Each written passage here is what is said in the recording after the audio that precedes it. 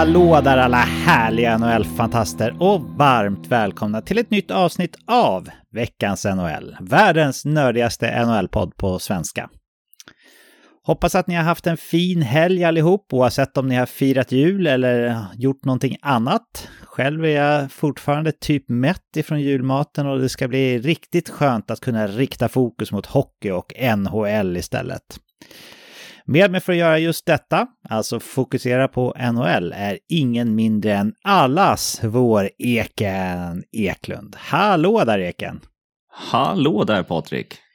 Hur mår du och hur har din julvecka varit? Jo, men jag mår alldeles utmärkt här nere i Tungelsta. Julveckan har varit lugn faktiskt, ovanligt lugn. Det enda stressmomentet som har varit så här inför julen har varit om alla ska bli friska och alla runt omkring ska bli friska. Men ungarna var fortfarande lite hostiga efter typ en vecka sådär. Så det var många som valde att stanna hemma av säkerhetsskäl. Så att vi blev egentligen min familj här och med fru och 2 barn. Och sen hade jag en kompis och en morbror till barnen som kom. Så att vi hade väldigt lugn jul faktiskt. Ja, blev det någon julemat då? Ja, men julmat blev det. Så här klassiskt julskinka, korv och prinskorv och köttbullar och sill. Alltså sill, det är fan en av de bättre grejerna på julbordet måste jag ändå säga. Ja, men det har vi pratat om innan. Det är vi helt ense om, Eken, att det är. Men jag fick ju hålla mig borta från sillen i år på grund av mitt tränings/kostprogram då. Men käkade du åt mig också då, eller? Ja, men jag käkade på. Vi har ju rätt mycket kvar också eftersom vi inte blev så många. Så att idag har det även blivit ett del rester från julmaten och sådär. Så att men det har varit riktigt lyckat. Hur har din vecka varit då, Patrik? Ja, men det har varit hektiskt. Det har varit mycket julmatslagande. Vi var ju inte här i år utan vi var hos min far som bor i dina trakter nästan, Hemfosa.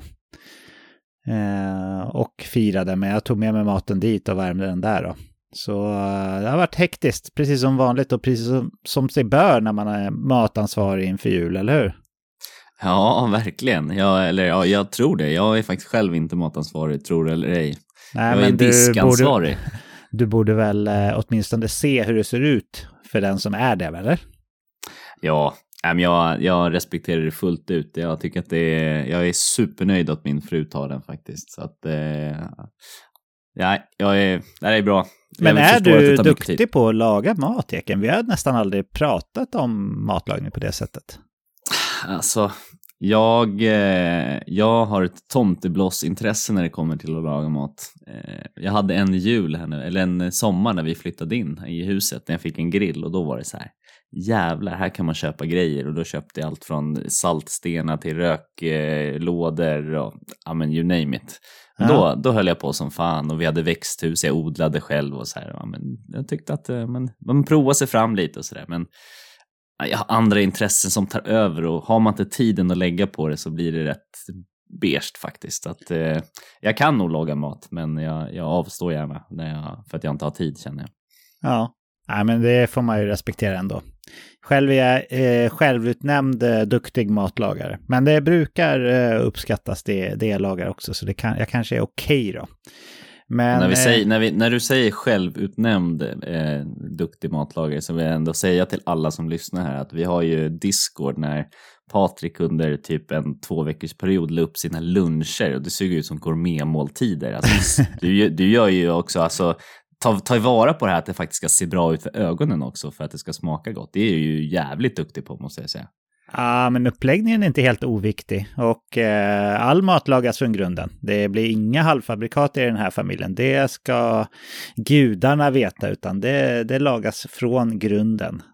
Kanske att man fuskar och köper någon så här färdig bea någon gång när man ska grilla lite snabbt, eller en burk Hellmans majonnäs eller så om man inte orkar slå ihop den själv. Men annars så lagas det från grunden här och det är också ett stort intresse jag har. Så det är högst självförvållat att jag lägger mycket tid på det också. Men jag tror vi gör så här, Eken, att vi lämnar julen och matlagningen lite bakom oss här och riktar istället fokus mot det som ni som lyssnar troligtvis har letat upp oss för. Och vi gör väl som vi brukar då, att vi börjar med snabba puckar.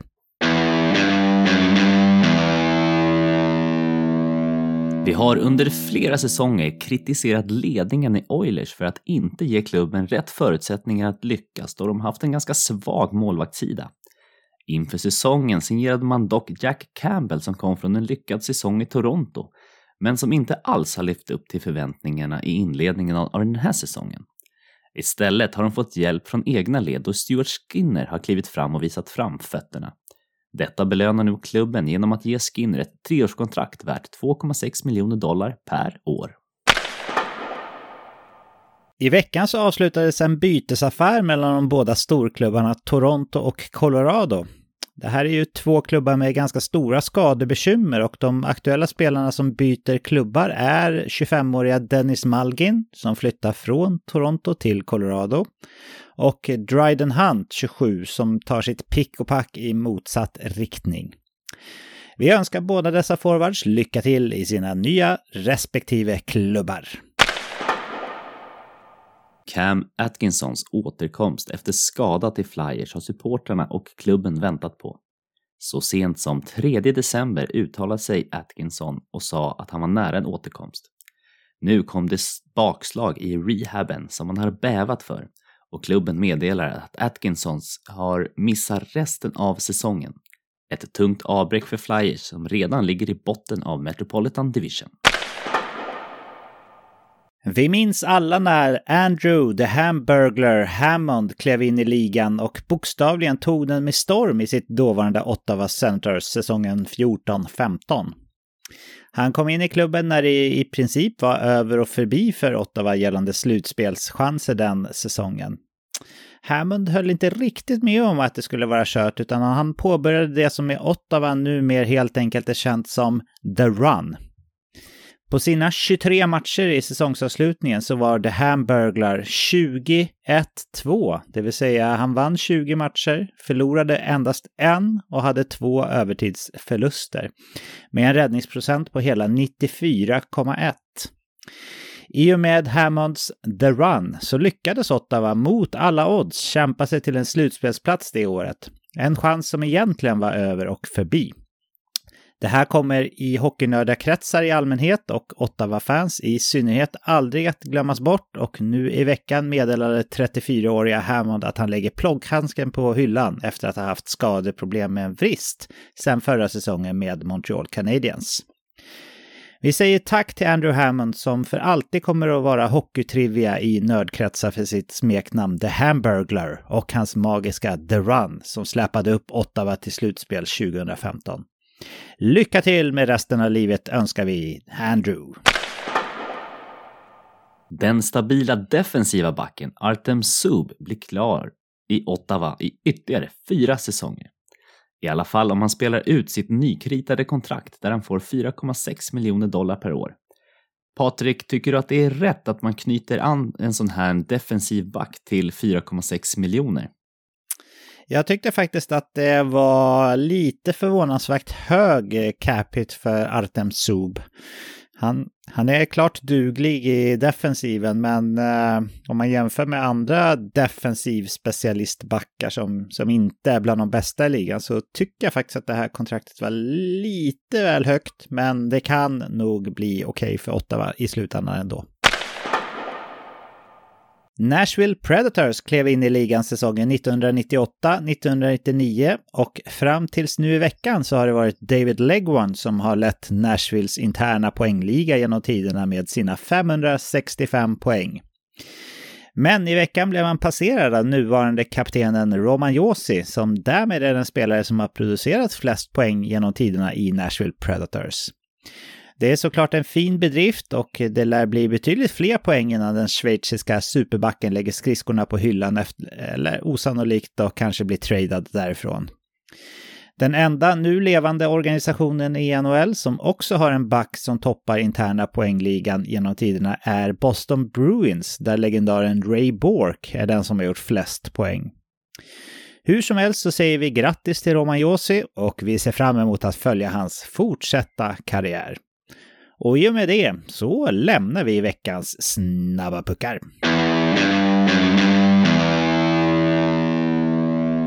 Nu är vi framme vid den delen av avsnittet där vi stannar upp och reflekterar lite kring sånt som vi har gått och funderat på i veckan. Och jag hade ju redan förra veckan börjat fundera lite kring trade deadline som i år inte är förrän i början av mars. Men som jag nämnde också lite i förra veckans avsnitt och med den anledningen så spanade jag in The Hockey Writers artikel kring de 10 hetaste namnen som skulle kunna bli tradade under säsongen. Nu är det ju en ganska stor majoritet av lagen som redan ligger kring eller kanske till och med en bit över lönetagsgränsen på $82,5 miljoner. Men vi har sett tidigare exempel på att klubbarna kan lyckas trixa till det där på ett eller annat sätt. Så någon eller några av de här 10 namnen kan nog ändå tänkas bli tradade trots allt, tror jag. Eken, jag tänkte att jag tar upp de här 10 enligt The Hockey Writers då, hetaste namnen, så kan du ge mig ett litet omdöme på hur troligt du ser det som att han kommer bli tradad under säsongen. Känns det som ett okej upplägg, eller? Ja, men det gör det absolut. Kanske en liten bonus om du kan ge en bra destination då till den som du tror kan bli tradad.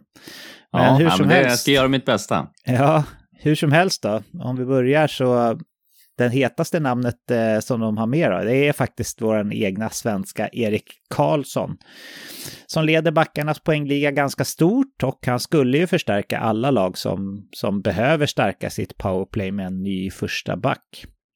Problemet är ju givetvis hans cap hit på $11,5 miljoner som är högst av alla backar i hela NHL och han har sitt kontrakt ända fram till säsongen 26-27. En annan liten detalj där är dessutom att han har en no-moment-klausul som gör att, ja, ni känner ju till det, att han måste själv godkänna traden oavsett vilken klubb det är till. Så ja, det är en bit kvar till trade deadline, Eken. Tror du att Erik Karlsson kan bli flyttad här under säsongen eller tror du att det är en off-season flytt vi pratar i så fall, eller tror du att Erik Karlsson kommer spela ut sitt kontrakt med San Jose helt enkelt? Ja, kanske inte spela ut hela kontraktet där, men jag tror inte han kommer bli tradad nu under den här deadline. Jag tror att man så här romantiserar själva tradandet, att man vill att han ska hamna i en klubb som verkligen går för det. Alltså han var ju i Ottawa när ska man vara helt ärlig, utan Erik Karlsson så hade de kanske inte gått så långt i ett slutspel. Och Hamburglar också. Ja, och Hamburglar, det här är du helt rätt i. Men jag tror att man någonstans här, man ser vad han har varit och han har studsat tillbaks här nu. Och man tänker så här, jävlar, det är klart att alla klubbar skulle vilja ha en sån här back. Och ja, är Erik Karlsson på den här nivån? Det är klart att de vill ha han. Men frågan är, vill man ha den till den här pengen? Och tror man på att det här är nya Erik Karlsson? Jag tror att folk är skeptiska. Så att romantiken runt själva traden i Erik Karlsson är nog att han är högst upp på den här listan. Men jag tror inte att det är så sannolikt att han blir tradad. Nej. Jag tror väl kanske inte heller det. Det har ju ryktats lite om att Ottawa är lite småsugna på att plocka tillbaka honom och Eugene Melnick är ju borta från föreningen och gjorde livet också då, tyvärr. Men det var väl där som det skar sig kanske lite grann senast. Så inte helt omöjligt att Erik Karlsson skulle godkänna en sån trade om den nu gick att genomföra på något sätt i alla fall. Jag hoppar vidare till nästa spelare och det är också en back och det är Jacob Chychrun. Han är ju bara 24 år gammal och han har ett riktigt fint kontrakt dessutom. Ytterligare saker som talar för att han skulle kunna bli flyttad är att både han och Arizona dessutom vill få till en deal och många klubbar skulle nog behöva en back som Chychrun, tror jag. Enda problemet som jag ser med honom egentligen, förutom att han kommer kosta en del att trada till sig då, det är väl att han har varit skadedrabbad de senaste säsongerna. Men det är ju ändå en potentiell försteback här i ligan som vi pratar om, tycker jag. Hur känns sannolikheten att Jacob Chychrun kan få en ny klubbadress, Ekan? Ja, men här är ganska stor sannolikhet ändå, måste jag säga. Sen så har det ju ryktats om det ganska länge. Redan inför säsongen så ryktades det om att han skulle tradas. Men här ser jag inte, ja, men du har varit inne på det ganska många gånger. Det är inte nödvändigtvis ett toppcontender som behöver gå eftersom han har ett ganska fint kontrakt och han är ganska ung. Så att en klubb på väg upp skulle definitivt kunna signa honom och få till honom. Och om jag får, du sa att vi skulle hitta något exempel här då. Ja. Jag skulle kunna säga Seattle ändå är en intressant klubb. De har ju ingen riktigt toppback sådär som är av offensiv karaktär. Så att Seattle ser jag som en möjlig destination. Ja, men det låter som ett kul alternativ, Ekan. Det vore roligt att se. Jag får hosta upp en del trade picks då för att få honom i så fall. Men det kan det definitivt vara värt för den unga föreningen. Namn 3 på listan, det är ingen mindre än Patrick Kane. Han har ju utgående kontrakt, hans 8-årskontrakt som han skrev för, ja det kanske sparkar in en öppen dörr, men snart 8 år sedan. Det är ju utgående och det som talar för att han faktiskt kan flytta då är att han är kanske sin generations bästa playmaker och tekniker av allihopa. Kanske till och med USAs bästa hockeyspelare genom alla tider, och jag tror inte att Patrick Kane är slut, utan jag tror att det finns kräm kvar där då. Sen har ju Patrick Kane en no moment-klausul precis som Erik Karlsson, och det går ju vissa rykten som säger att han kanske inte vill byta klubb utan att han siktar mot att slå lite interna rekord i Original Six-klubben Chicago Blackhawks. Men för oss hockeyfans så vore det såklart kul att se honom i en ny omgivning, för den är ju ganska trött i nuvarande Chicago. Vad tror du, Eken, att det finns för sannolikhet att Kane byter klubb här under säsongen? Ja, men även här skulle jag ge det ganska stor sannolikhet att han faktiskt blir tradad. Ser man nu Chicago som förening ur deras synvinkel, så ska de nog försöka göra allt de kan för att skeppa iväg honom och få så mycket utbyte som möjligt. Det är ju en rental om man plockar in honom, i och med att han bara har kontrakt året ut, eller ja, nästa år ut då, eller säsongen ut får vi, om vi ska vara ärliga. Säsongen ut är ju tydligast, tror jag. Ja, det är nog tydligast. Så att alltså en sån här kvalitetsspelare och få in sån under trade deadline, det är, ja, jag vet inte om vi kommer ha sett det någon gång, alltså på den här nivån, alltså som du säger, det kan vara USAs bästa spelare genom tiderna. Och jag tror likt dig att det finns väldigt mycket mer kräm kvar i Patrick Kane. Han har ju också en spelstil med ett spelsinne som åldras ganska bra också. Vi har sett till exempel på Niklas Bäckström eller Joe Thornton eller andra speluppläggare, de har akklimatiserat de behöver inte lika mycket fart eller liksom aggressivitet liksom, utan de kan akklimatisera sig ganska bra. Så jag tror ändå att många kommer gå efter honom, Chicago kommer försöka skeppa honom, och till slut kommer de lyckas få till en trade. Spännande.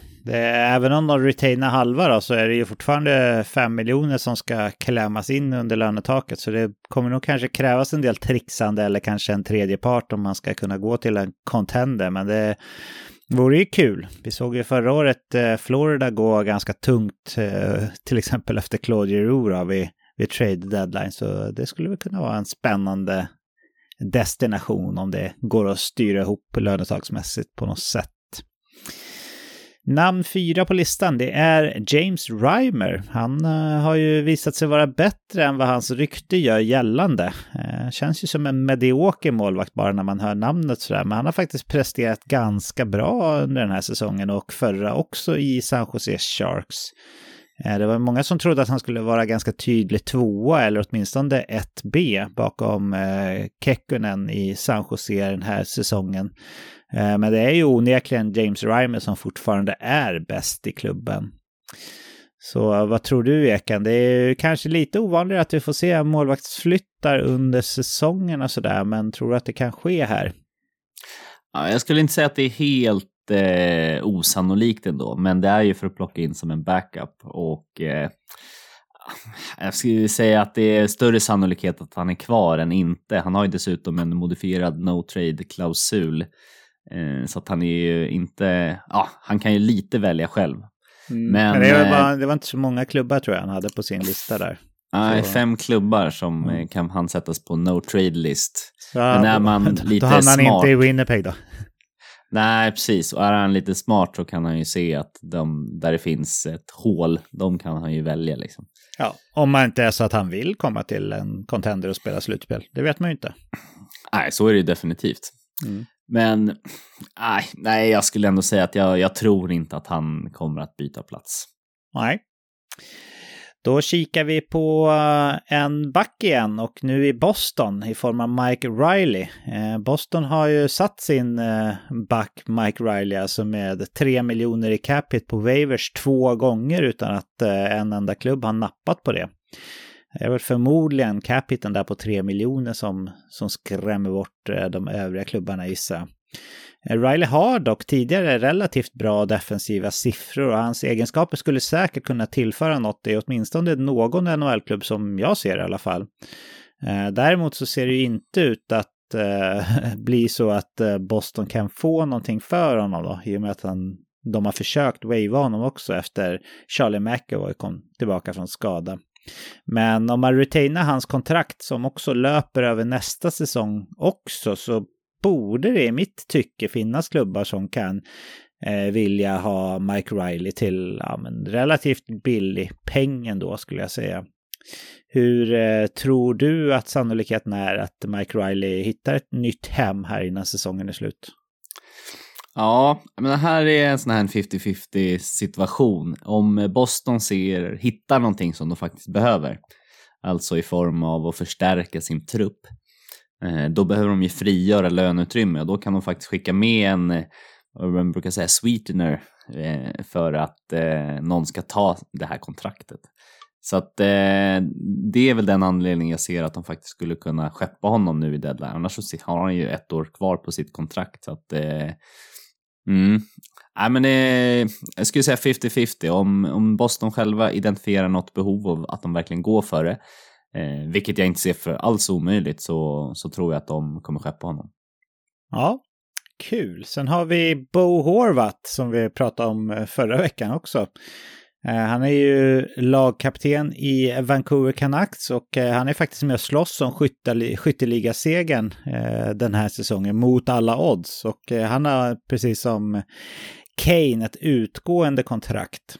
Det sägs ju att han och Vancouver är ganska långt ifrån varandra i kontraktsförhandlingarna dessutom. Så det kanske ligger i bådas intresse att få till en deal här. Jag vet inte riktigt hur Bo själv känner att byta klubb under säsongen eller om han är mer sugen på att testa free agent-marknaden rakt av sen. Men hur tror du att sannolikheten ser ut för en trade här?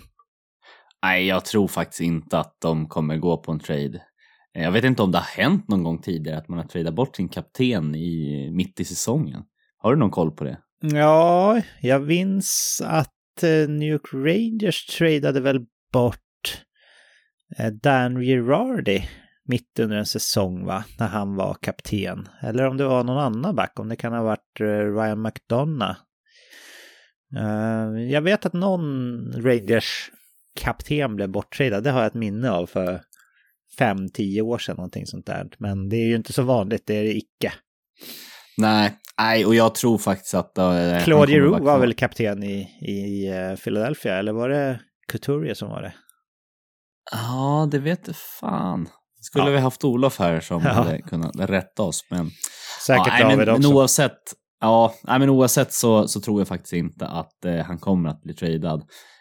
Nu får vi se, nu är det en bit upp till en slutspelsplats, så att men det är inte det är inte osannolikt att de faktiskt skulle börja vinna lite här mot slutet och nosa på den där slutspelsplatsen, och då kommer de definitivt inte trada honom, men oavsett så tror jag att han blir kvar resten av säsongen.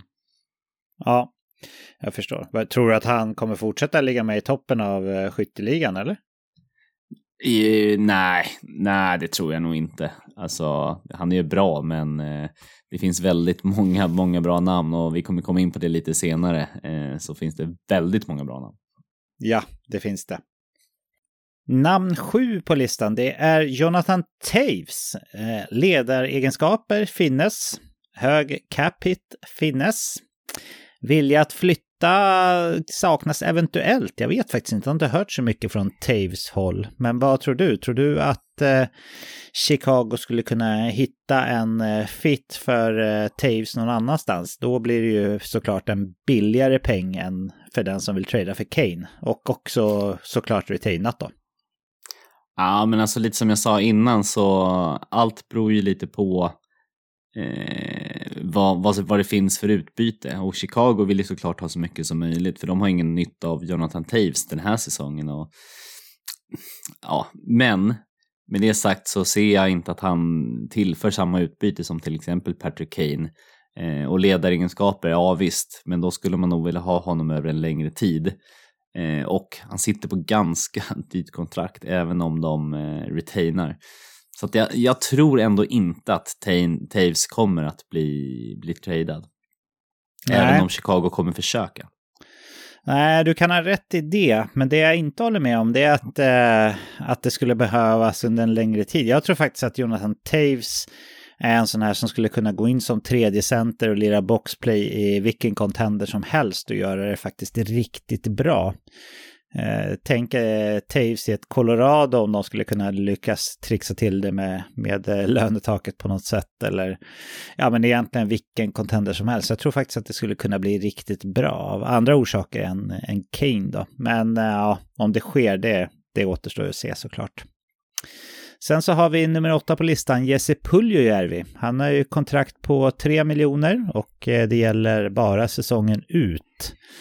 Han har ju ett rykte enligt mig då, som är bättre än hans prestationer på isen. Han draftades högt och många går och väntar lite på att han ska slå igenom eller explodera.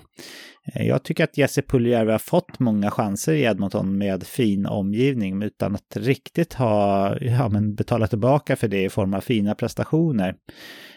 Men han finns med på den här listan och tror du att det finns någon klubb som skulle kunna trada för honom här under säsongen? Då är det väl med avsikt, tänker jag då, kanske att signa nytt också med honom, gissa, eller vad tror du, Eken? Ja, han är ju restricted free agent efter säsongen också, så man behåller ju rättigheterna om man tradar till sig honom. Och jag tror faktiskt att han kommer bli tradad, kanske inte till en contender som vi har varit i de andra fallen vi har pratat om, för de flesta i alla fall, utan mer att skaka om lite i grytan. Man kanske har själv en spelare som också har potential som inte har brytit ut, så att man byter 2 sådana spelare mot varandra och hoppas på att ett miljöombyte ska göra dem gott. Och det är väl lite det som är ryktena som har gått, att man ska trada honom mot en likvärdig spelare som sitter på ungefär samma egenskaper och som behöver ett miljöombyte. Så att ja, men jag tror att de kommer försöka få till sig det. Då blir det ju en win-win. Även om han skulle bryta ut och den spelaren de får till sig inte gör det, så har man i alla fall försökt att få något utbyte. Absolut, jag håller med. Sen näst sista namnet här, det är John Klingberg. Han signade ju 1 år med Anaheim. Mest troligt för att kunna visa vad han går för och bli skeppad till en contender eller någon som vill skriva lite längre med honom redan under säsongen här. Klingberg signade ju sent. Det brukar ju vara en dålig grej att inte signa de första dagarna av free agency.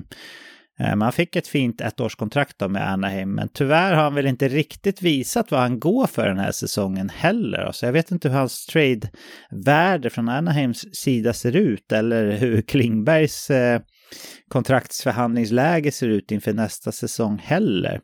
Men hur som helst, Anaheim har väl ingen riktig användning för John Klingberg säsongen ut. Så tror du, Eken, att det här är en spelare som faktiskt kan bli tradad innan säsongen är slut? Ja, det skulle kunna vara så. Den användningen som Anaheim har är att de faktiskt kommer över lönetaket, eller lönegolvet. För att de har ganska låg lön i sin trupp och han sitter ju på 7 miljoner. Här kan man ju retaina ganska mycket av den lönen för att faktiskt få någonting i utbyte tillbaka. Och för en klubb att ta in en John Klingberg på till exempel 3,5 miljoner om de skulle retaina 50%, ser jag ändå som en chansning som många klubbar skulle kunna göra. Så att på det sättet så finns det ändå en poäng med att trada till sig Klingberg om man får den retainen. Ja, vi får se helt enkelt. De behöver ha tillbaka lite lön också som du säger där, helt klart. Sista namnet, då vänder vi oss till en Arizona-back igen. Men den här gången är det Shane Gostisbehere. Han gick ju mer eller mindre gratis från Philadelphia till Arizona. Och i Arizona har han fått lite av en revival med bra produktion.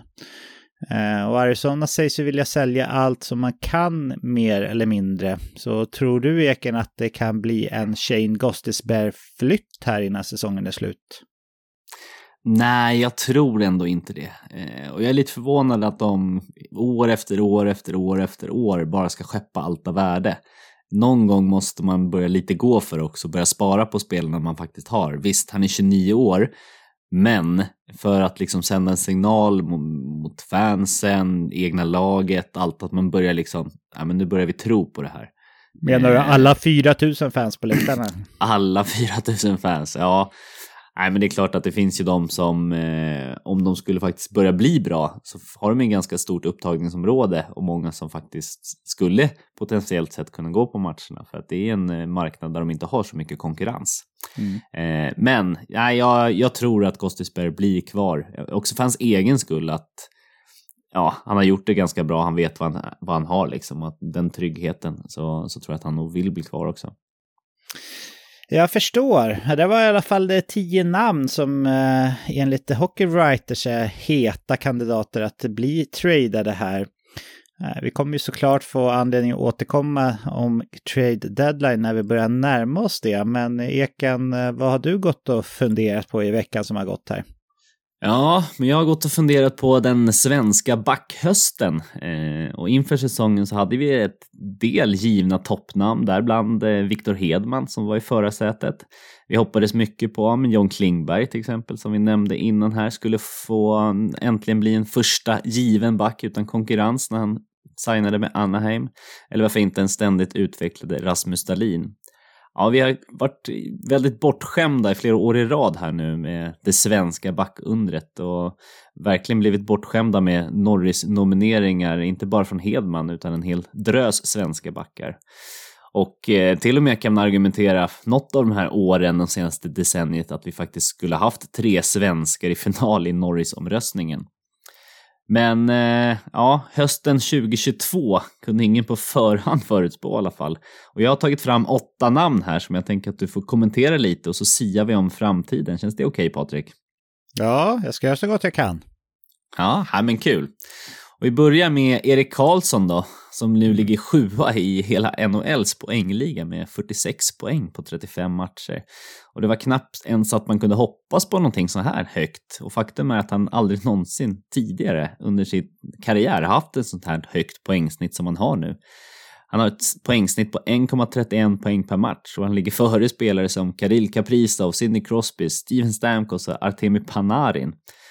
Vad är skillnaden då om vi kollar Erik Karlsson från ett föregående år med nu när han nu spelar i San Jose? Han har fått mer spelstid. Han spelar mer powerplay än föregående år och ganska stor skillnad på boxplay. Och börjar vi med att prata lite om Erik Karlsson då, så tror jag att, eller tror du att det enbart är förtroende eller faktum att han numera är en given etta på backplan sedan Brent Burns försvann, som är orsaken till hans plötsliga, får vi väl ändå säga, revival? Tycker ändå det känns som att han har lite bättre klipp i stegen också, att det inte bara är att han har fått ett större förtroende, utan jag tror väl på något sätt att han kanske har tagit sig igenom, inte skadeproblematiken helt. Han har ju själv sagt att han kommer aldrig kunna åka skridskor till 100% efter hans hälseneskada förut då.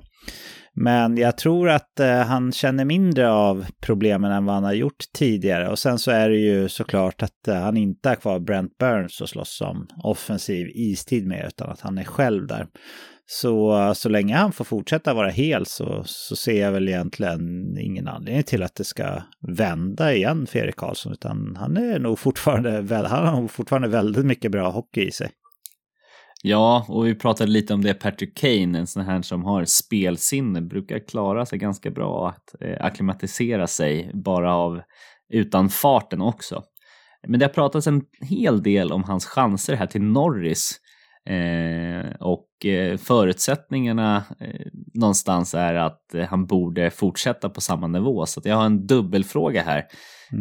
Vad ger du honom för chanser att ha en likadan vår som höst han har haft? Och i sånt fall, vad ger han för chanser att nå Norris då? Att han ska ha en likadan vår som höst. Menar du vår som i alltså resten av säsongen då? Eller tänker du? Ja. Nej, resten av säsongen. De är ganska små skulle jag säga. Då skulle han ju leverera poäng som ingen back har gjort under modern tid, mer eller mindre. Och är det någon som såklart skulle kunna ha den hockeyn i sig då, eller den poängproduktionen i sig, så är det väl Erik Karlsson som när han var hel och frisk var världens bästa back utan att någon sa emot mer eller mindre. Kanske någon enstaka såklart, det är det ju alltid, men de flesta hade nog honom som bäst i världen. Så att han ska fortsätta leverera 1,31 poäng per match eller vad du sa, det tycker jag ändå det är för högt. Men kan vi se Erik Karlsson landa in på men någonstans runt det som Roman Josi hade förra säsongen. Jag kommer inte ihåg om det var 96 eller 97 poäng, någonting sånt där. Så tror jag att han har väldigt goda chanser till att vinna en Norris Trophy med de siffrorna igen. Det blir väl hans tredje i så fall, va, Eken? Visst är det så? Ja, man blev väl rånad på någon där när han var självskriven när de plockade in Doughty istället, tror jag. Ja, precis. Jag tror kanske att han vann en lite oförtjänt också tidigare. Så där är det lite med pokaler. Men chanserna till att han vinner den. Ja, 1 på 4, kanske 25% som det känns just nu. Det är ju dels att han ska hålla, och han på en 10-15 matchers skada, då är det nästan kört tror jag för han. Det är för många bra backar i ligan. Och sen så måste han ju fortsätta producera poäng såklart.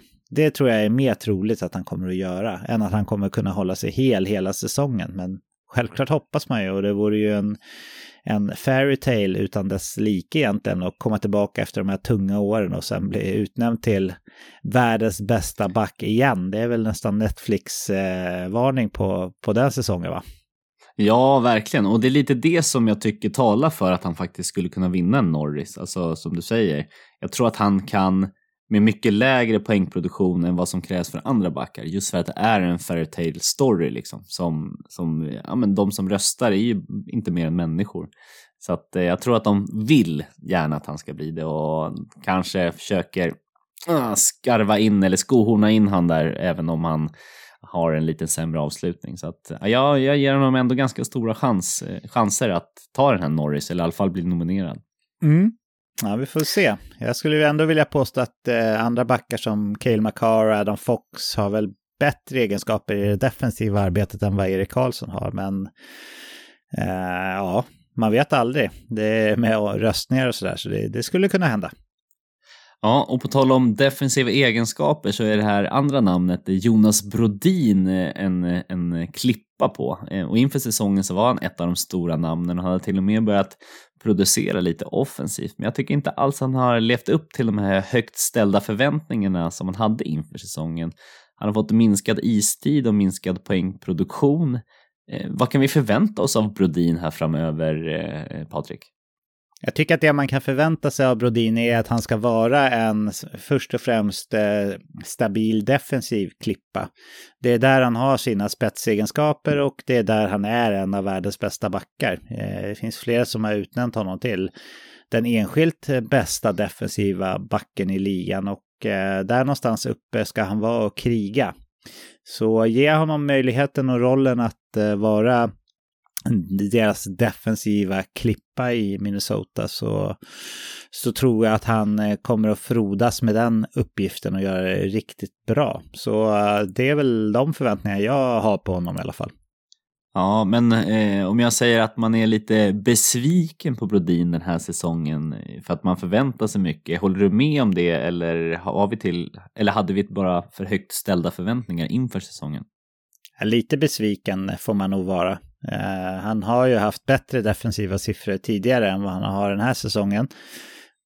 Och han levererar inte så mycket poäng heller. Men jag vill ändå poängtera att jag tycker inte att poänggörandet ska vara kanske Jonas Brodins största ansvar. Det är inte där han har sina spetsegenskaper. Men lite besviken får man vara, det tycker jag.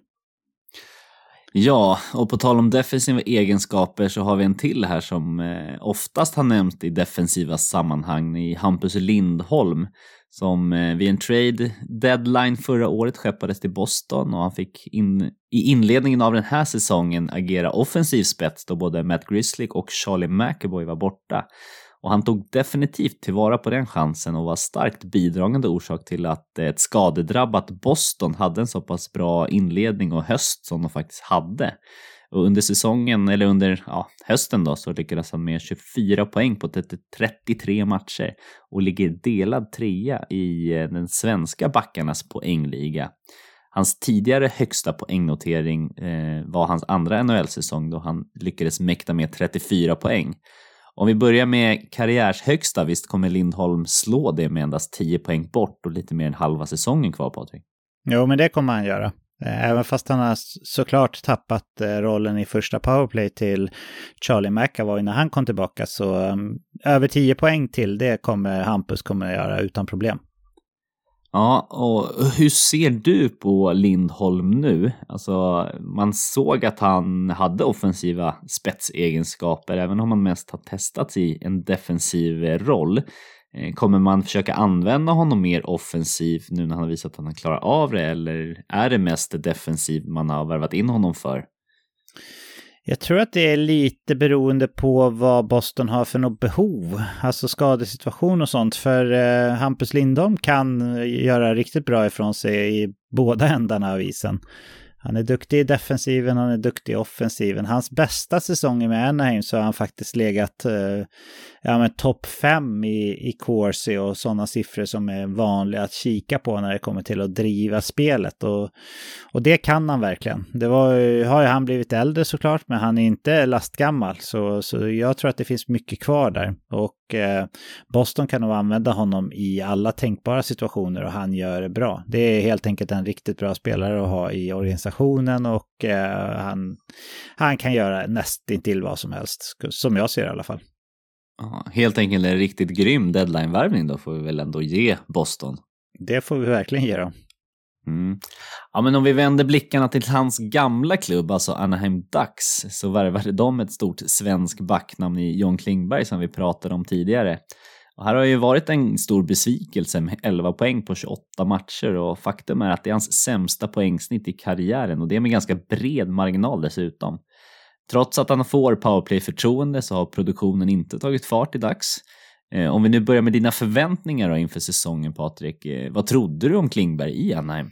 Jag hade lite lägre förväntningar än dig, minns jag, på förhand. För jag har ju ändå, trots att Miro Heiskanen såklart har en väldigt, väldigt stor roll i Dallas, så har han ju inte riktigt kunnat peta John Klingberg från den där typ första powerplay-rollen och sådär. Utan han har ju haft offensiva möjligheter i ett lag som är bra dessutom. Och gjort det helt okej, men inte jättemycket mer än helt okej.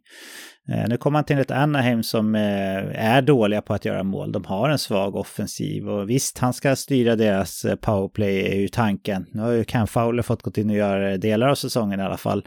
Men tanken var att han skulle styra det, men jag såg ändå inte riktigt någon sån här explosion i vardande direkt med tanke på att han faktiskt hade haft de möjligheterna i Dallas också. Så jag vill inte... mina förväntningar på honom var ungefär att han skulle leverera som i Dallas. Kanske lite sämre, men nu har det ju varit rätt mycket sämre, så han har inte levt upp till mina förväntningar till honom som var rätt lågt ställda jämfört med många andra, tror jag. Ja, jag hade en punkt här om trades, men det har vi lite pratat om kring Klingberg, så jag tänker att vi hoppar det. Men om vi tar en lite längre horisont då. Ser du att det finns ett slut för Klingberg här som en toppback i ligan, eller vad har han för status framöver nu eftersom hans kontrakt går ut? Jag tror inte att det är någon som är redo att skriva det där långa kontraktet med honom nu heller, med tanke på att han inte har bevisat sig den här säsongen när han ändå har showcasats en del i Anaheim, utan Han får nog nöja sig, tror jag, antingen att skriva ett lite billigare kontrakt med en contender som vill ha bra offensiv bredd från backsidan, eller ett lite billigare kontrakt med någon annan klubb där han kan visa upp sig och kanske få en ny möjlighet att lyckas bättre i en annan omgivning. Men hans förhandlingsläge är inte på topp, det är det inte. Nej, jag kan bara hålla med. Ja, nästa namn då, Erik Gustafsson, som efter säsongen 18-19 inte alls har kommit upp i den nivå han visade där. Tungestasonen har nu en svag poängmässig inledning med 10 poäng på 31 matcher, men nu har han rejält hittat formen där han de senaste 4 matcherna stått för 7 poäng. Den här offensivt skickliga backen behöver ju få poängproduktion för att vara värdefull, då det är främst offensiven som är hans spetsegenskaper. Men vad tror du om Gustafsson nu i resten av säsongen, men framförallt framtida NHL-karriären? För han signade ju sent med Washington för endast $800,000.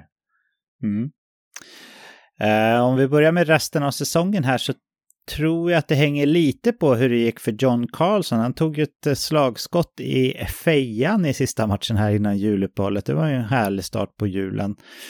När det sprutade i blod, och det var som sagt ett stenhårt slagskott som troligtvis hade sönder någonting i ansiktet också, tror jag. Han är out indefinitely, det vill säga på obestämd tid. Så jag antar att visst, de har Dmitri Orlov, men jag antar att det är Gustafsson som får chansen att ratta och deras powerplay och mata Ovechkin med direktskott ifrån vänstra teckningscirkeln. Och då tror jag att han skulle kunna ha en rätt bra säsong. Vi har ju sett honom när han var bofast i Chicago, som jag tror nämndes, deras första powerplay med fina spelare att göra över 60 poäng om jag inte minns helt fel. Så han har ju definitivt det i sig. Men om vi tänker på lite längre sikt, så känns det ändå som att ligan har förstått vad det här är för typ av spelare. Han är en powerplay-spelare och en renodlat offensiv kraft som inte har direkt någon annan styrka i spelet. Annars hade han fått bättre kontrakt än vad han har, och om vi kollar på vad en sån som Shane Gostisbehere fick för utbyte när han tradades, eller hur Keith Yandles värde sågs på i slutet av hans karriär, så tycker jag ändå det visar att ligan har kommit en bit när det gäller att syna de här, inte bluffarna, men de här renodlat offensiva backarna, att de inte är så värdefulla. Så jag tror inte att vi kan se liksom Gustafsson signa så här ett 7 miljoner kontrakt någonstans på 4 till 6 år, utan han kommer nog få nöja sig med en liten beskedligare cap hit, men nog gott det att spela i världens bästa liga, Eken. Ja, verkligen. Det är det verkligen. Och bara få... Jag hade gjort det för bra mycket billigare än $800,000, ska jag säga. Men det går inte så mycket billigare. 750 är väl League minimum, tror jag. Ja, men det hade jag tagit alla dagar i veckan. Ja. Fast jag hade nog kritiserat den klubben då, tyvärr. Jag måste ändå säga det, Eken. Ja, men det är med all rätt. Jag ska vara ärlig och säga det också. Jag har fötterna på jorden. Ja, det är bra. Ja, men de går vidare då. Gustav Forsling hade efter ett lite svagare förtroende i Chicago sen Coach Q försvann där, fått ett nytt liv sen han kom till Florida. Och den här säsongen har det stuckit iväg ytterligare. Han har fått 3 minuter mer speltid per match och dessutom ett förtroende i powerplay som han inte haft tidigare. Och med 22 poäng på de 33 matcherna som har varit, så är den hyfsat okände svensk backen bevisat att han är hemma i en topplina i NHL. Hur på riktigt är Forsling? Och är det den spelaren som gemene man borde nästa liksom känna till för att han är så bra? Ja, gemene man. Vad ska de känna till om Gustav Forsling? Ja, de kanske borde lära känna till honom snart. Men jag tror ändå att det här kommer vara en back som främst är känd för sina tvåvägsegenskaper, än någon slags offensiv spjutspets sådär. Men den rollen gör han riktigt bra i Florida, och jag tror att hans fortsatta hans karriärsmöjligheter är goda. Det känns som att Gustav Forsling, han har inte bara fina poäng produktion i den här säsongen, utan han har fina underliggande siffror också som visar på att han är användbar i många olika spelformer. Så där har ju verkligen Florida gjort ett fynd. Om jag inte minns helt fel så plockar man upp honom på waivers till och med. Så det är liksom en gratis topp 4-back man har fått in här. Att sträcka sig till att han ska vara en given topp 2, ja, i många klubbar absolut, men inte så här att han per automatik. Jag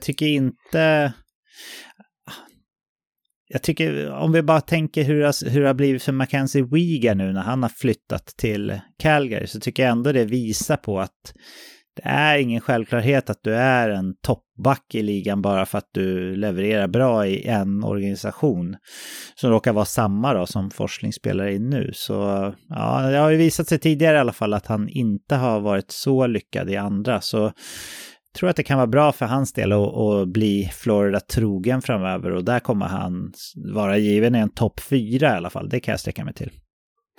Ja, men det låter bra. 2 namn kvar nu, och den här nästa back har endast gjort 18 poäng på de 30 inledande matcherna och kan inte klassas som något annat än besvikelse, i alla fall inte om man heter Victor Hedman och prenumererar på Norris-nomineringar. Både istid och powerplay-tid har sjunkit inför den här säsongen. Så min första fråga, Patrik, är du besviken över Hedman, hans inledning? Ja, men det är jag ju såklart. Man ser ju ändå Victor Hedman som en av världens 2-3 bästa backar totalt sett, och han är ju otroligt duktig när han fyller på i anfallen också. Så han är ju inte bara en defensiv back, så jag förväntar mig mer poäng av honom. Det måste jag vara ärlig och att erkänna, och jag tror att han håller med mig där också, den gode Hedman. Det tror jag med. Jag tror att vi borde vara oroliga liksom, på samma sätt som vi har sett Erik Karlsson utveckla sig när skador har satt stopp, och vi ser en ganska kraftig degradering i poängproduktionen. Jag tänker inte bli orolig för det än i alla fall. Det går väl lite rykten som gör gällande att han ska ha lite skadebekymmer här, Victor Hedman. Varför man inte väljer att liksom sätta honom åt sidan så han kan bli frisk i så fall, det är för mig lite av en gåta faktiskt, för Tampa Bay ligger ju bra till i slutspelsjakt, men om det stämmer så kan ju det vara en förklaring som förvisso kan appliceras på Erik Karlsson och hans dåliga år också. Men det är för kort sample size för att jag ska kunna säga att jag är orolig för hans fortsatta karriär redan nu. Han har ju ändå varit nominerad till Norris Trophy ganska många år i rad här. Jag tror typ 5, 6, 7, 8 någonting sånt om jag inte minns helt fel. Och det kan inte bara ha försvunnit så där. Det har inte hänt någonting så konstigt för att det ska vara så. Utan jag är besviken på hans säsongsinledning. Jag är ganska säker på att han själv är det. Säkerligen Tampa Bay och dess supportrar också. Men jag är inte redo att säga att det här är den nya Victor Hedman än, utan han kan nog studsa tillbaka, det tror jag. Ja, det tror jag med. Och just Hedman har ju 2 år kvar efter den här säsongen på sitt kontrakt. Han sitter på 7,87 miljoner dollar per säsong. Och med all sannolikhet så fortsätter han ju spela i NHL. Men vad tror du karriären kommer att vara? Liksom, hur kommer det vara? Kommer det vara Tampa trogen här framöver? Och vad kan vi förvänta oss för capita av honom här efter? Oj, den andra delen av frågan är rätt svår att svara på. Tampa Bay har ju haft som strategi att de vill behålla sin kärntrupp. De spelarna som de själva har identifierat som viktiga för att ta sig långt i slutspel och kunna sprida en kultur vidare till nya spelare. Och där borde ändå Victor Hedman vara en del av den. Nu har man ju skrivit ett långt och jättedyrt kontrakt med Mikhail Sergachev.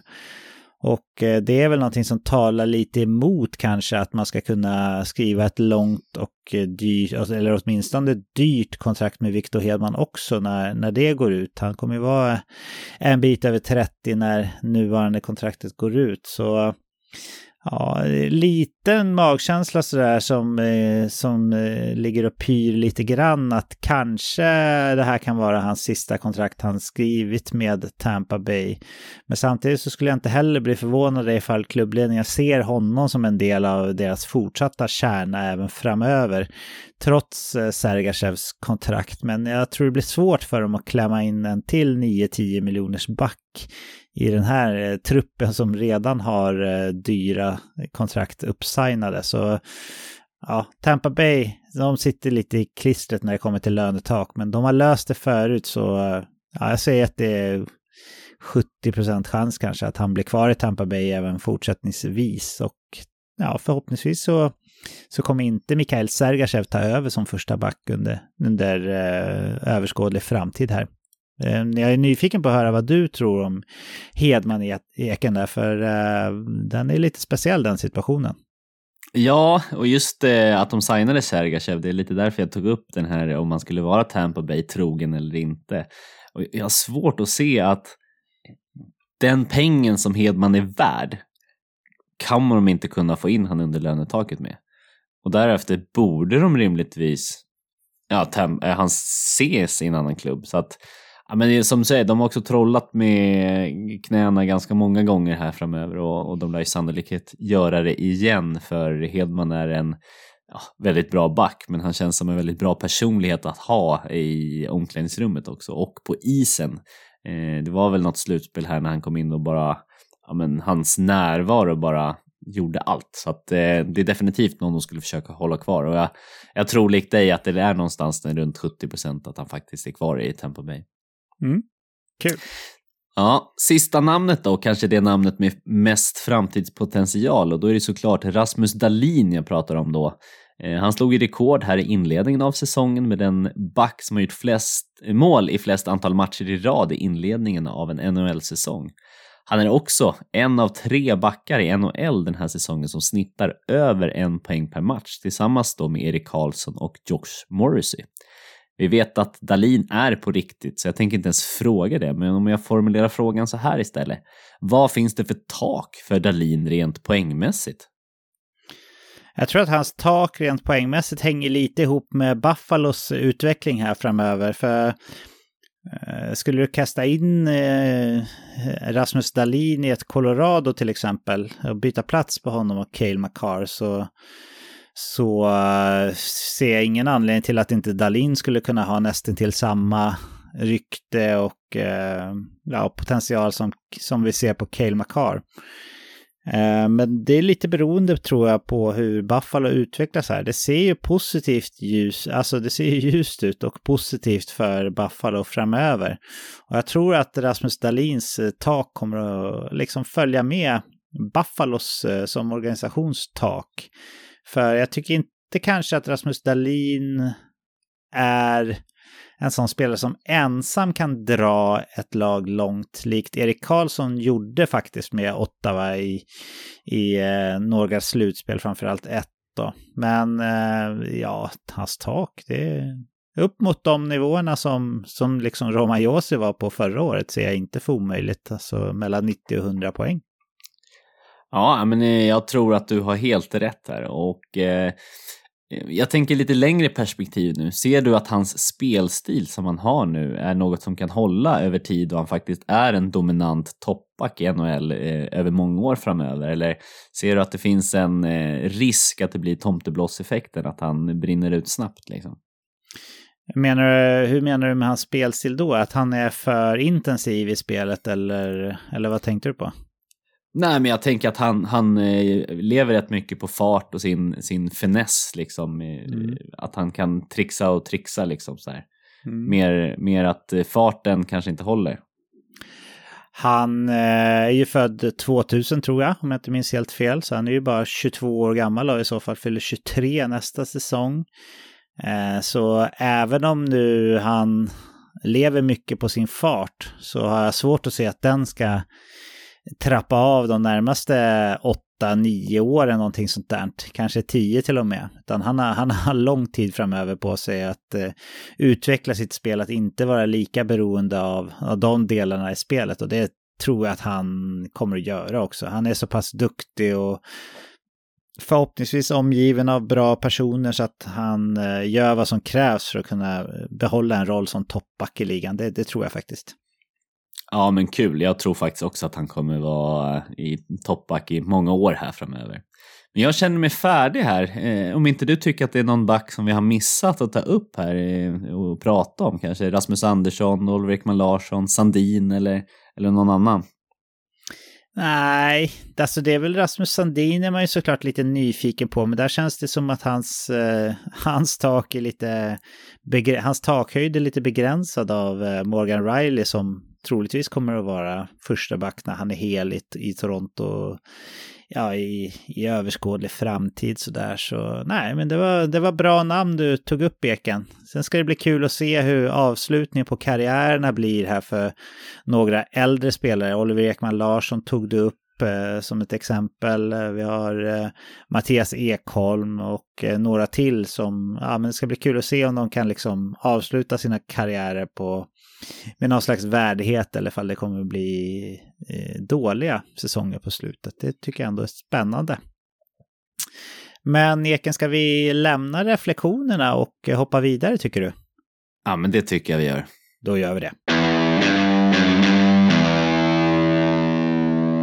I samband med att hela höstsäsongen har gått av stapeln här så ska vi rikta blickarna mot ett nytt år och även kika lite grann i backspegeln. Så jag och Eken ska ge oss på ett försök att ta ut höstens lag i NHL.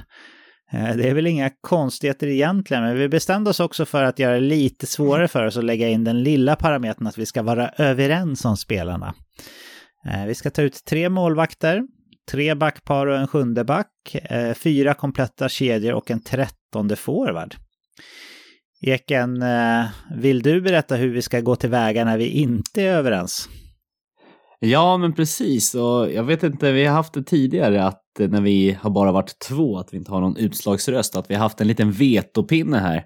Så att om jag tycker att du är helt ute och cyklar så får jag försöka övertala dig. Och om du inte håller med så kan jag lägga den som har då vetopinnen, får lägga den och sen går den då över till dig ifall jag lämnar den. Så bestämmer jag in det namnet eller väljer ett namn som vi inte ska ha med. Så ja, endast den som har pinnen kan lägga ett veto då. Ja, det låter bra. Vem ska äga pinnen från start då? Ja, men det tycker jag definitivt att du ska göra som leder det här avsnittet. Så det tycker jag att du har gjort dig förtjänt av. Så att varsågod, du får börja med den. Jag har jobbat till med vetopinnen här, det låter härligt.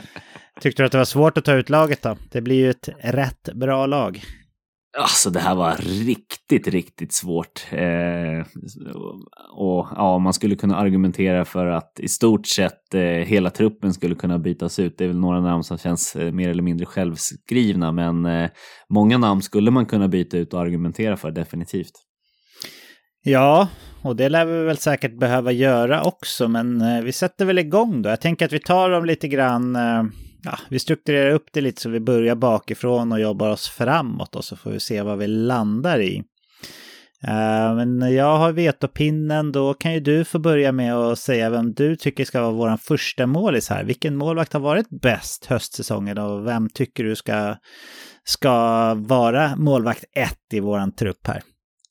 Ja, och här måste jag ändå säga utan att vara biased svenskglasögon att jag tycker att Linus Ullmark har varit den absolut bästa målvakten den här säsongen. Han har i stort sett nästan bara quality starts. Han har 78% quality starts. Han har endast en riktigt dålig start som är under genomsnittet. Och kollar vi gold save above average per 60 spelad minut av första målvakterna så är han den som leder ganska överlägset. Så att det här tyckte jag var nästan bland de enklaste namnen att sätta ut.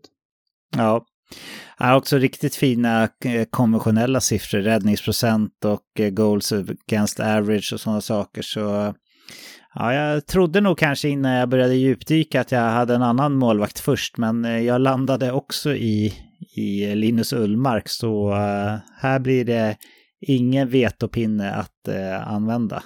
Vi är överens, Eken. Och den såg man väl kanske inte riktigt komma, va? Jag var ju orolig för Bostons målvakter generellt och Swayman har väl inte levererat på topp heller, men jag var orolig generellt efter att de bytte tränare där, att det kanske skulle bli svårt för dem, men ja, du såg inte heller den här komma i sig, eller? Nej, verkligen inte. Jag hyllade ju Ullmark-signingen inför förra säsongen och tyckte att den var riktigt bra. Men då var det ju snarare Swayman som var den bättre av dem och de var verkligen tydlig tandem när de startade exakt 41 matcher var. Nu har ju Ullmark definitivt visat att det här, ni signade mig och det ska jag belöna er med. Och, nej, det är riktigt grymt faktiskt att han har tagit den här utvecklingen i sin karriären. Och ja, nu är ju Lehner skadad, men ja, alltså tänk att ranka som bästa målvakten i hela NHL. Alltså, och, nej, det här är ju grymt alltså. Mm. Ja, bra jobbat Linus, helt klart. Om jag tar vilken jag tycker jag skulle vilja ha som andra målvakt då, så får vi se om du håller med eller om jag behöver använda vetopinnen för att få in honom. Men den jag trodde att jag skulle ha etta faktiskt innan jag började grotta ner mig i siffrorna, det var Winnipegs målvakt Connor Hellebuck. Och hade vi gjort det här för en månad sedan så hade jag nog förmodligen haft honom etta också. Men han har haft några sämre matcher här senaste perioden. Men jag tycker fortfarande att han är en stor anledning till att Winnipeg överlag är en positiv överraskning den här säsongen. Där var man ju också väldigt orolig med rykten om dålig stämning i truppen och sådana saker. Men Connor Hellebuck, han har enligt mig då varit NHLs näst bästa målvakt och jag skulle vilja ha honom som andra målvakt i höstens trupp här. Hur känner du kring det? Jag tycker faktiskt också att Hellebuck är ganska självskriven. Alltså kollar man på underliggande siffror så ligger han men snäppet bakom Ullmark på i stort sett alla punkter. Så att de här två tyckte jag var ganska enkla att ta ut. Tredje målvakten blir tuffare ändå. Det kan man argumentera lite mer för, skulle jag säga. Ja, och här tror jag faktiskt att vi kommer ha olika. Men vi får se om jag tycker att det är olika nog för att vifta med vetopinnen. Så berätta vem du vill ha som tredje målvakt då. Ja, min tredje målvakt är Tristan Jarry som ligger ganska bra quality start och framför allt så har han en hög lägsta nivå när han nästan aldrig har en riktigt dålig start. Han har också ganska hög goal save above average med tanke på hur mycket han spelar. Jag skulle kunna argumentera för några andra namn här som har bättre goal save above average men som jag tycker har men de svajar bakåt mycket mer, har mycket fler sämre starter. Så att Jarry skulle jag nog vilja in här faktiskt. Ja, då blir det inget viftande Eken, utan jag trodde att jag skulle vara den som argumenterade för Tristan Jarry här som tredje målvakt. Men vi tycker faktiskt exakt samma. Och just när det kommer till målvakter så brukar vi tycka lite samma. Vi brukar kolla på ungefär samma siffror Eken. Så du kanske inte blev förvånad över att jag hade Jarry, men jag blev lite förvånad att du hade det. Blev du förvånad över att jag hade det? Ja, men faktiskt. Så på förhand så var han inte den som jag tittade på, utan jag tänkte att Sorokin nog, eller typ Ottinger skulle ta den platsen. Men de har svajat för mycket bakåt och för många osäkra starter för att jag skulle vilja ha dem. En tredje målvakt vill man gärna ska kunna komma in och vara säker. Liksom. Så att, nej, men det är bra. Då är vi överens. Då kan jag ta ut ett första backpar då. Så får vi se om du håller med om det. Jag har faktiskt varit ganska noggrann här med fattning. Jag vet att du brukar inte bry dig så mycket om det när vi kör såna här övningar. Men jag har faktiskt varit det både på backar och forwards. Så på forwards så har jag fler centrar än 4. Så visst någon eller några har jag fått kasta ut på kanten då. Men gällande backar så har jag försökt hålla det till en vänster och en högerfattad per backpar här. Så får vi se om du håller med mig där eller om vi tycker olika. Men mitt första backpar det är faktiskt inte heller någon svensk bias egentligen, utan det är inte helt orimligt att sätta in Rasmus Dahlin och Erik Karlsson som ett första backpar. Absolut finns det andra backar som också har gjort det riktigt bra, men de här två är ändå med i poängliga-toppen bland backar och åtminstone Dahlin är ju dessutom bra i det defensiva spelet. Så det finns anledning till att ha de här två i ett första backpar. Det skulle ju se ganska smaskigt ut också med en första målvakt som är svensk och ett första backpar som är helt svenskt. Så jag har satt in Dahlin till vänster och Erik Karlsson till höger. Vad säger du om det? Ja, jag har exakt samma och som när vi nämnde det här när vi pratade om det svenska backundret tidigare, så de här två är ju 2 av 3 som snittar över 1 poäng per match. Så att jag håller med, vi behöver inte skämmas för att vi har svenskglasögon, definitivt. Ja, gud vad överens vi är, Eken. Hur ser ditt andra backpar ut då? Ja, mitt andra backpar har jag Cale Makar och Josh Morrissey som också passar med din fattning här, så att skulle kunna funka. Mm. Ja, vill du berätta varför du valde just dem eller ska jag säga bu eller bä först? Nej, men jag kan nämna det. Josh Morrissey är en som man definitivt inte trodde att man skulle ta ut i inledningen av säsongens lag på förhand. Men han har definitivt gjort det riktigt jävla bra i Winnipeg och cementerat sig som deras klart första back. Det är ju, han och Pionk har väl lite gått hand i hand, men Morrissey har blommat ut ännu mer här. Och Cale Makar har ju en också riktigt fin säsong. Inte sån här supersäsong som man har kunnat visa tidigare, men kvaliteterna finns definitivt där och jag tycker att han förtjänar en plats här uppe i toppen. Ja, jag förstår. Det här skiljer sig lite grann. Jag har också Josh Morrissey som vänsterfattad back i mitt andra backpar här, men jag valde faktiskt Adam Fox som högerback här. Jag tycker att Adam Fox och Cale Makar, om vi bortser från hur sättet de spelar hockey, så tycker jag att de har liknande spetsegenskaper. Att de är väldigt starka i offensiven, men att de faktiskt också är väldigt bra i defensiven båda två. Och eftersom att jag tycker att båda är i princip lika starka i defensiven och Fox har gjort lite fler poäng än Cale Makar hittills, så tog jag faktiskt ut Fox här till andra backpar. Hur känner du kring det, Eken? Nej, alltså Fox, det är ju ett riktigt, riktigt bra namn och jag satt och bollade ganska länge med de här namnen. Så att jag köper definitivt att Fox skulle kunna landa in här i andra backpar tillsammans med Morrissey. Okej, men då gör vi helt enkelt så då. Så skriver jag in det här så att jag inte glömmer. Så hoppar vi vidare till tredje backpar. Och där har jag satt också tidigare nämnd i avsnittet Roman Josi till vänster. Förra året så hade han väl varit ganska given i ett första backpar. Och det är väl inte fy skam att vara i en av säsongens 6 bästa backar heller totalt sett. Men jag har honom i alla fall till vänster och sen självklart då Cale Makar till höger som redan är nämnd. Och här tycker jag att de kompletterar varandra rätt bra också med tanke på att Josi är väl lite svajigare än Makar i det defensiva arbetet. Så där skulle Makar kunna täcka upp lite grann. Och Josi är dessutom väldigt duktig på att föra in pucken i offensiv zon. Alla de där sakerna är Makar också bra på såklart. Men jag tror att Makar trots hans unga ålder skulle kunna vara mogen och väga upp för de eventuella bristerna som Josi har. Och så ser mitt tredje backpar ut. Vad säger du om det? Ja, men Makar köper jag definitivt i och med att jag hade han i andra backpar. Sen har jag ett, men inte så väntat namn kanske. Jag har plockat in Mikhail Sergachev och mycket är för att han har haft en riktigt, riktigt fin säsong. Han har ju varit den starkare av Hedman och han. Och jag tror att hade Hedman legat på exakt samma siffror som Sergachev så hade vi nog plockat in Hedman här. Så att jag vill hylla Sergachev för att hans förväntningar var inte så höga och han ligger med i toppen av backarnas poängliga. Så att sett till förväntningarna så tycker jag att Sergachev har verkligen överpresterat och kanske till och med förtjänar att vara uppe. Bättre än Josi. Ja, alltså nu pratar vi säsongsinledningen. Och sen fattningen, Eken, fattningen.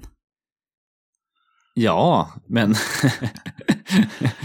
men Sergachev är ju också leftare väl? Ja, det är han fan. Ja, men då får du väl rätt på den då. Men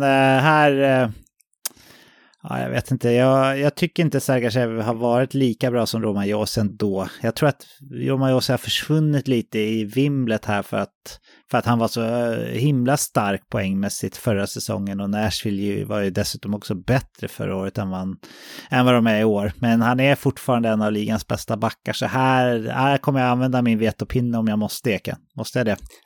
Nej, det måste du inte. Jag köper definitivt att Josi är det här. Men jag tycker att Sergachev är värd att nämna här för att han har verkligen överpresterat. Och det tycker jag att den ska inte bli förbisedd i alla fall. Nej, det behöver den inte bli. Han har varit jätteduktig, det håller jag med om. Och det finns fler backar som har varit det också. Vi ska ta ut en 7:e back också och du får droppa ett namn här. Är det Sergachev du vill ha in då eller finns det något annat namn du vill lyfta? Nej, det är faktiskt ett annat namn och en högerfattad back i Dougie Hamilton som har gjort det riktigt bra här i Devils. Men hela klubben har gjort det riktigt, riktigt bra. Men han är trygg i sitt spel, kommer med sin aura. Så att här är definitivt en sån back som man vill ha i truppen. Ja, där är vi helt överens. Dougie Hamilton har en riktigt fin säsong och förtjänar definitivt att vara med i höstens trupp här. Även fast det finns fler backar som skulle kunna hamna på en honorable mention-lista så är han med även som 7:e back hos mig. Om vi går över till forwards här, ska vi börja med att ta ut centrarna i Eken och fylla på med ytterforwards därefter? Eller hur tycker du att vi ska göra? Ja, men det får vi nästan göra.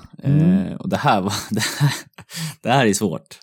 Det blir ganska svårt. Bra kedjor ändå får man ju säga. Ja, men det blir det definitivt. Ja, det blir det. Då sticker jag ut hakan här och tar ut en första center. Och då har jag valt Connor McDavid. Han leder poängligan ganska stort. Men ganska stort leder han ändå poängligan och är ju världens bästa ishockeyspelare. Så honom vill jag se som första center. Vad säger du om det? Ja, men om jag säger att han bara har 49,8 i tekningsprocent. Så, nej, det är klart att McDavid, det finns ingenting som talar för att han inte skulle vara här. Han snittar 1,89 poäng per match. Alltså det är snudd mot 2 poäng per match. Det är helt galet. Alltså självskriven här. Crazy Alabama. Okej, då är vi överens. Vem vill du ska vara andra center i höstens lag här då, i NHL? Ja, här tycker jag att det blir svårt, men om jag ska ha Draisaitl som andra center eller om jag ska spela honom med McDavid. Men jag valde ändå att jag sätter Draisaitl som center i en andra lina. Ha en riktigt, riktigt, riktigt bra one-two punch. Okej, ja, jag har faktiskt satt Draisaitl på en vinge och hade valt Tage Thompson som andra center. Den goda Tage har jag ju pratat om i tidigare avsnitt. Han är med och slåss där uppe i poängliga-toppen. Jag tror han är 3 eller 4 eller någonting sånt. Och alla hans siffror är verkligen legit om man djupdyker och kikar på dem i grunden. Han ligger i topp när det kommer till expected goals. Han ligger i topp när det kommer till high danger scoring chances. Och han är en drivande styrka i sin kedja. Där han har fått nytt liv i en sån som Jeff Skinner och Alex Tuch frodas också i hans omgivning. Så jag antar att du har med Thompson i din truppen då, men kanske lite längre ner. Eller hade du honom på en kant, Eken? Nej, jag hade faktiskt Thompson som tredje center, men i och med att jag velade så mycket att jag gärna nog ville ha Draisaitl till McDavid så gissar jag att du har dem tillsammans och då tycker jag att det är okej att peta upp taget ett snäpp. Ja, men då gör vi det helt enkelt, för det har jag, kan jag avslöja.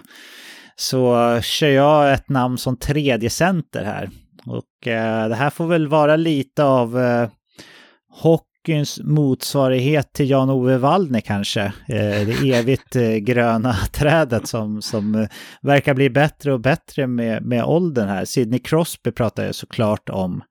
Som, han är väl i princip bättre än vad han någonsin har varit. Och han leder Pittsburgh till höga höjder. Alltså det är många som tror att Pittsburgh ska falla ihop år efter år, men de är ändå där och vinner sina matcher och Sidney Crosby är en stor anledning till det. Och även om jag kikar här under ytan på lite underliggande statistik, avancerad sådan, så men Crosbys kedja är på riktigt en av de bästa i hela NHL. Visst, det är inget fel på Jake Gensel, han är säkert delvis orsak till det. Men jag tror ändå det är Sidney Crosby som styr den här båten och han förtjänar definitivt med att vara med i höstsäsongens trupp för mig i ligan. Så därför är Crosby som tredje center. Sen om man gillar jämförelsen med Jan-Ove Waldner, det vet jag fasiken. Men vad säger du om det? Ja, nej, alltså Crosby, det är ett riktigt jävla bra namn alltså. Och ja, han förtjänar här, verkligen. Och som du säger, alltså han är ju riktigt jävla bra. Alltså det är klart att man trodde att han var unik i sig liksom och skulle hålla länge, men att han skulle hålla så här länge när han missade hel säsong med hjärnskakningar och så här, det är helt sinnessjukt faktiskt. Så att definitivt tycker jag att Crosby ska in här och han förtjänar det definitivt också. Ja, härligt. Jaha Eken, vem vill du se som center i fjärdekedjan i höstens trupp? Ja, här är jag bollade mellan två namn från samma lag. Dels som antingen om jag skulle ha en lite mer shutdown-kedja eller om jag bara skulle gå på uppsida. Men jag valde ändå till slut att köra uppsida och då kom Jack Hughes med här som haft en riktigt fin säsong och ja, men visar att han kan leda det här ett lag på sina axlar i stort sett. Mm. Ja men kul, det blir inget viftande med vetopinnen här. Jag hade Jack Hughes som min fjärde center också och visst, han har väl slagit igenom redan innan. Men det som vi har gått och väntat på, att han ska vara en hel säsong och leverera, jag hoppas att det blir den här. Så att vi får se en 100-poängs Jack Hughes, för han taktar emot det någonting och han förtjänar definitivt att vara en 100-poängs spelare också. Så ja, men vi är helt överens om vem som ska vara center i en fjärde kedja. Ska jag börja med att ta ut vilka vingar jag hade tänkt mig till första kedjan då, där vi har satt McDavid som centereken, så har jag ju då hans, jag vet inte om man kan kalla det radarpartner med tanke på att de inte alltid spelar ihop, men i höstens trupp så får de i alla fall göra det om jag får som jag vill. Leon Draisaitl på en vänstersida och jag tycker att spelaren som har blivit benämnd många gånger i den här podden som att ha ligans bästa swagger kanske, David Pasternak, han har också en riktig kanonsäsong. Han hade väl liten off-säsong förra året och det fanns förklaringar till det där han och hans svenska partner hade en tung off-season med dödfött barn och sådär. Så nu verkar Pasternak vara tillbaka i sina goda sinnesbruk igen och han gör det kanon och jag tycker att han faktiskt förtjänar en plats i första kedjan här bredvid McDavid och då Draisaitl. Vad säger du om de här två vingarna, Eken? Ja, jag hade inte Draisaitl egentligen här på vingen utan jag hade ju Jason Robertson tillsammans med Pasternak och Robertson tycker jag förtjänar någonstans ändå att vara uppe för han har så jävla bra säsong men ja, alltså Draisaitl ska ju lira på vänstersidan och har vi nu tagit bort honom från andra centerrollen så ska han inte vara i en andra kedja så att nej, det får bli Draisaitl och Pasternak här. Du höll med om Pasternak i alla fall då? Ja, det gjorde jag. Då skriver jag upp det. Så får du göra ett case för vilka du vill se bredvid Tage Thompson i andra kedjan då. Ja, och här hade jag ju nämnda Jason Robertson som blev nerpetad ett hack där och han tycker jag definitivt ska vara här uppe för han är så jävla på riktigt och han har gjort det så jävla bra i Dallas så han förtjänar att vara här uppe. Sen har jag ett annat namn på högersidan här i Mitch Marner som, ja men inte nog att han bara har slagit rekord i flest antal poäng i flest antal matcher i rad i Toronto, en sån anrik klubb. Så bara det gör att han förtjänar att vara här uppe tycker jag. Okej, här ser det annorlunda ut för oss. Jag kan göra så här, jag köper Jason Robertson. Jag hade faktiskt Kirill Kaprizov som left-wing i min andra kedja bredvid Tage Thompson. Men jag tyckte det var svårt att särskilja på Robertson och Kaprizov. Men kika på det som jag sa att Thompson har gjort så bra då med expected goals och high danger scoring chances och sådär, så är faktiskt Jason Robertson lite vassare än Kaprizov. Så Robertson och Thompson ihop det smakar i mumma i min mun. Så den kommer jag inte vifta med någon pinne utan jag köper helt enkelt Robertson där. Men jag köper faktiskt inte riktigt att Mitch Marner platsar så här högt upp på högersidan. Tycker att det finns både en och till och med två spelare som jag håller före honom. Och den som jag skulle vilja se här och som jag faktiskt är beredd att använda min vetopinne för är Nikita Kucherov, som lite i det dolda faktiskt nu med alla nya superstjärnor i ligan också gör det mycket starkt i Tampa Bay, och en stor bidragande faktor till att Tampa Bay går bra trots att de har haft skadeproblem och trots att de får byta ut stora delar av sin trupp många gånger. Så jag vill se Nikita Kucherov här. Jag köpte Robertson. Vad säger du om Kucherov? Ja, jag köper egentligen Kucherov också.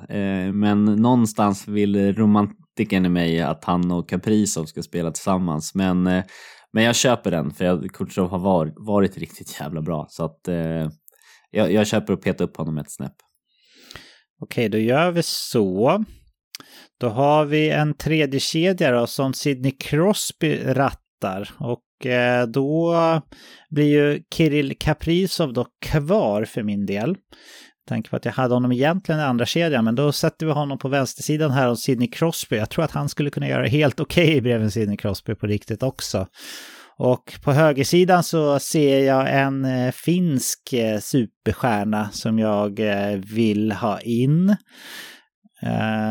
Ja, det är ju Mikko Rantanen såklart jag pratar om. Han har spelat en del center den här säsongen, men mer vingen då, trots att det har varit skador på bärande spelare.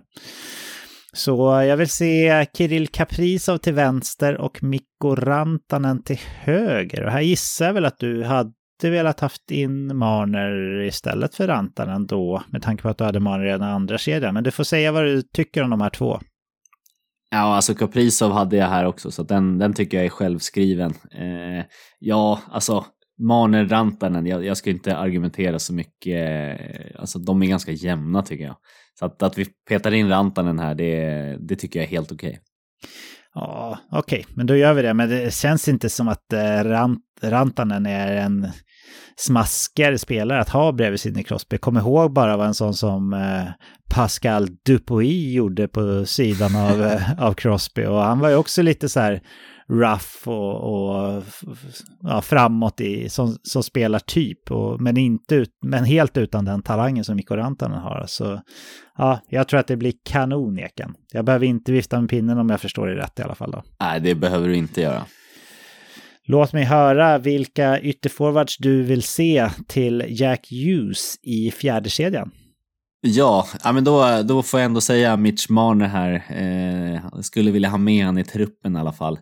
Och sen har jag ett wildcard. Jag tycker att ett wildcard behöver jag peta in här. Och någon som jag vill hylla som har varit lite i skymundan här.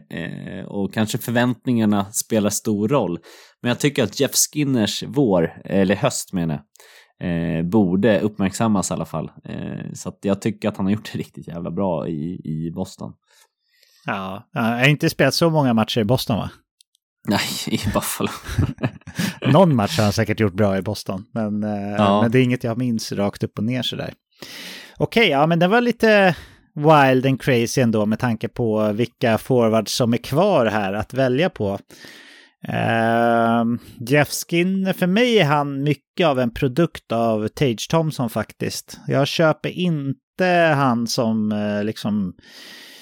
den som driver på den kedjan i Buffalo överhuvudtaget, utan han får möjligheten att lyckas för att han spelar med en explosiv stor center som banar vägen åt honom och som är duktig på att spela fram och ta egna avslut. Så Jeff Skinner köper jag inte. Den jag vill ha in här istället är ju en spelare som vanligtvis spelar center men som kanske inte har just tekningar som sin starkaste punkt. Och det är våran egen svenska Elias Pettersson som också, du pratar om att Jeff Skinner gör det lite i det tysta. Jag tycker också att faktiskt Elias Pettersson gör det lite i det tysta, att han taktar mot 100 poäng här.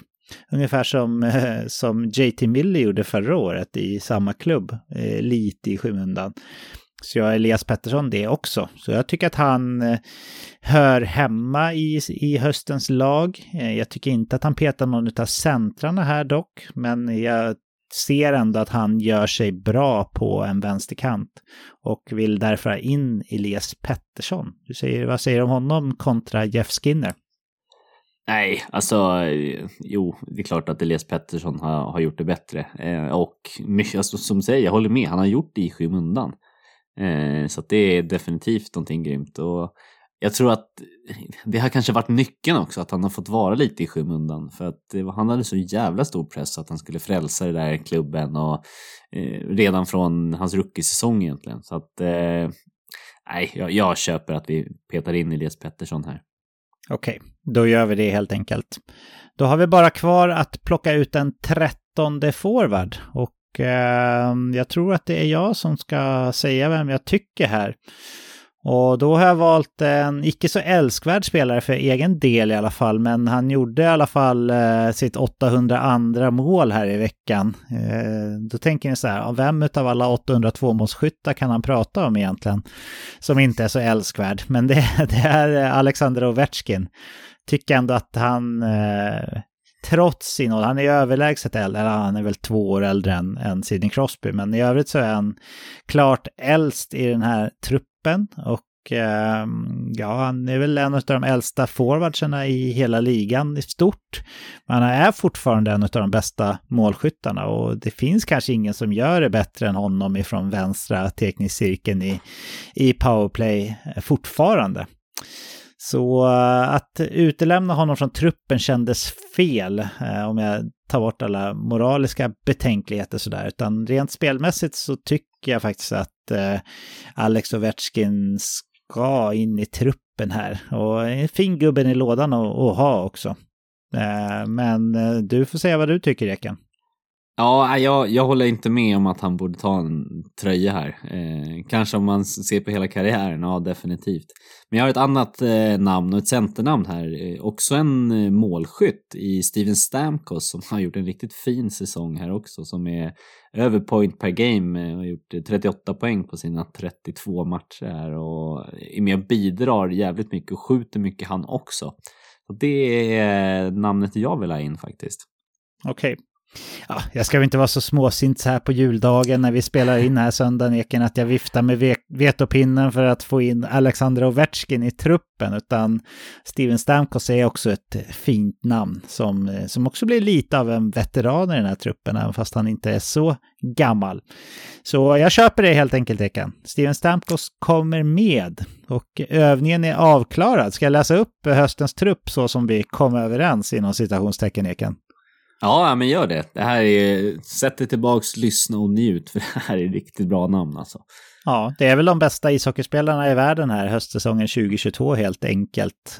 Och då har vi första målvakt Linus Ullmark, 2 Connor Hellebuck, 3 Tristan Jarry, första backpar Rasmus Dahlin, Erik Karlsson, andra backpar Josh Morrissey, Adam Fox, tredje backpar Roman Josi och Cale Makar, sjunde back Dougie Hamilton. Första kedjan McDavid som center med Draisaitl och Pasternak på sina vingar. Andra center Tage Thompson med Jason Robertson och Nikita Kucherov på sina vingar. Den där kedjan, den känns smaskig alltså. Sen har vi Sidney Crosby som tredje center med Kirill Kaprizov och Mikko Rantanen på sina sidor. Vi har Jack Hughes som fjärde center med Elias Pettersson och Mitch Marner på sina sidor. Och 13:e forward här tog vi ut Steven Stamkos. Det var väl ett bra lag, Eken, eller? Ja, men de hade nog gjort sig helt okej om de hade bildat ett NHL-lag i alla fall. Ja, men jag tror också. Lite bekymmer med lönetaket tror jag kanske vi hade hamnat i. Men de brukar kunna trixa sig ur det där, eller hur? De hade väl löst det, va? Ja, vi kanske skulle ha tagit ut en general manager också säsongens. Men det här är snuskigt bra lag faktiskt. Och man hade ju gärna velat sett en typ all-star med de här. Se hur de hade stått sig med tanke på deras formtoppar också allihopa. Mm. Ja, de hade förmodligen tagit det som Lattjo Lajbans om jag känner All-Star-formatet rätt. Men vi gör så här, Eken, att vi lämnar höstens lag i och med det och hoppar vidare.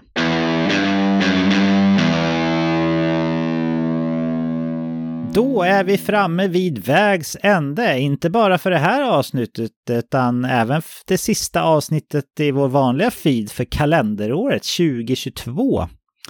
Givetvis är vi tillbaka om en vecka som vanligt om inget oförutsägbart inträffar, men då har vi faktiskt redan klivit in i 2023 som vi hoppas på kommer att bli ett kanonår för er alla. Eken, vill du skicka med några uppmaningsord till lyssnarna den här veckan? Ja, och det är definitivt att gå in på sociala medier och följ oss få se när inte minst våran gode vän Olof lägger in VNHL FL History. Vår fantasyliga här också. Ja, VNHL History i alla fall. Ja, precis. Men alltså det är riktigt roligt. Och sen får jag väl gå in och önska ett riktigt gott nytt år också. Ja, absolut. Jag vet att du har det, men du kan få berätta här också om dina planer för veckan som kommer här. Ja, precis. Ja, men på torsdag så åker jag och min familj tillsammans med en annan familj upp till Idre över nyår och är borta en vecka. Så att upp i fjällen och åka skidor och njuta in det nya året ska vi göra. Har du några planer nu i veckan som kommer? Jag jobbar faktiskt i mellandagarna så det blir inget speciellt. Så vi får se på nyår då. Men det lär väl bli matlagning i alla fall hur man än vänder och vrider på det. Så som sig bör och som jag gillar. Men visst, är det här en resa ni har gjort innan, va? Ja, mina föräldrar har 2 stugor uppe i Idre så vi brukar åka upp rätt ofta till Idre. Så där känner jag mig trygg. Kan backarna utan och innan. Ja, jag vill inte ha några benbrott eller brott överhuvudtaget, Eken, utan håll det på skidorna, tack. Ja, det ska jag göra mitt bästa. Då vill jag passa på att önska er en fin nyårsvecka allihop. Extra stora hälsningar vill jag faktiskt skicka till Rickard som är en god vän av podden som har riktigt tufft just nu. Och till en annan poddvän då, Johans bror Fredrik som också går igenom en riktigt tuff period. Det jag vet om er båda är att ni är ena riktiga kämpar som har tillräckligt med vilja och styrka för att kunna ta er igenom det här och komma ut starka på andra sidan mörkret. Så kan vi kolla tillbaka på den här tiden någon gång i framtiden då som en liten anekdot från livet som i övrigt har gått vidare med enbart positiva saker framöver. Passa på nu alla som hör det här att ta hand om er och era nära och kära under mellandagarna och nyår. Det gäller att visa vilka som är viktiga för er medan man har möjligheten. Glöm inte bort det. Men i och med det, Eken, så finns det faktiskt bara en enda sak kvar att säga den här veckan. Och jag tror att det som passar sig bäst får bli god fortsättning. God fortsättning!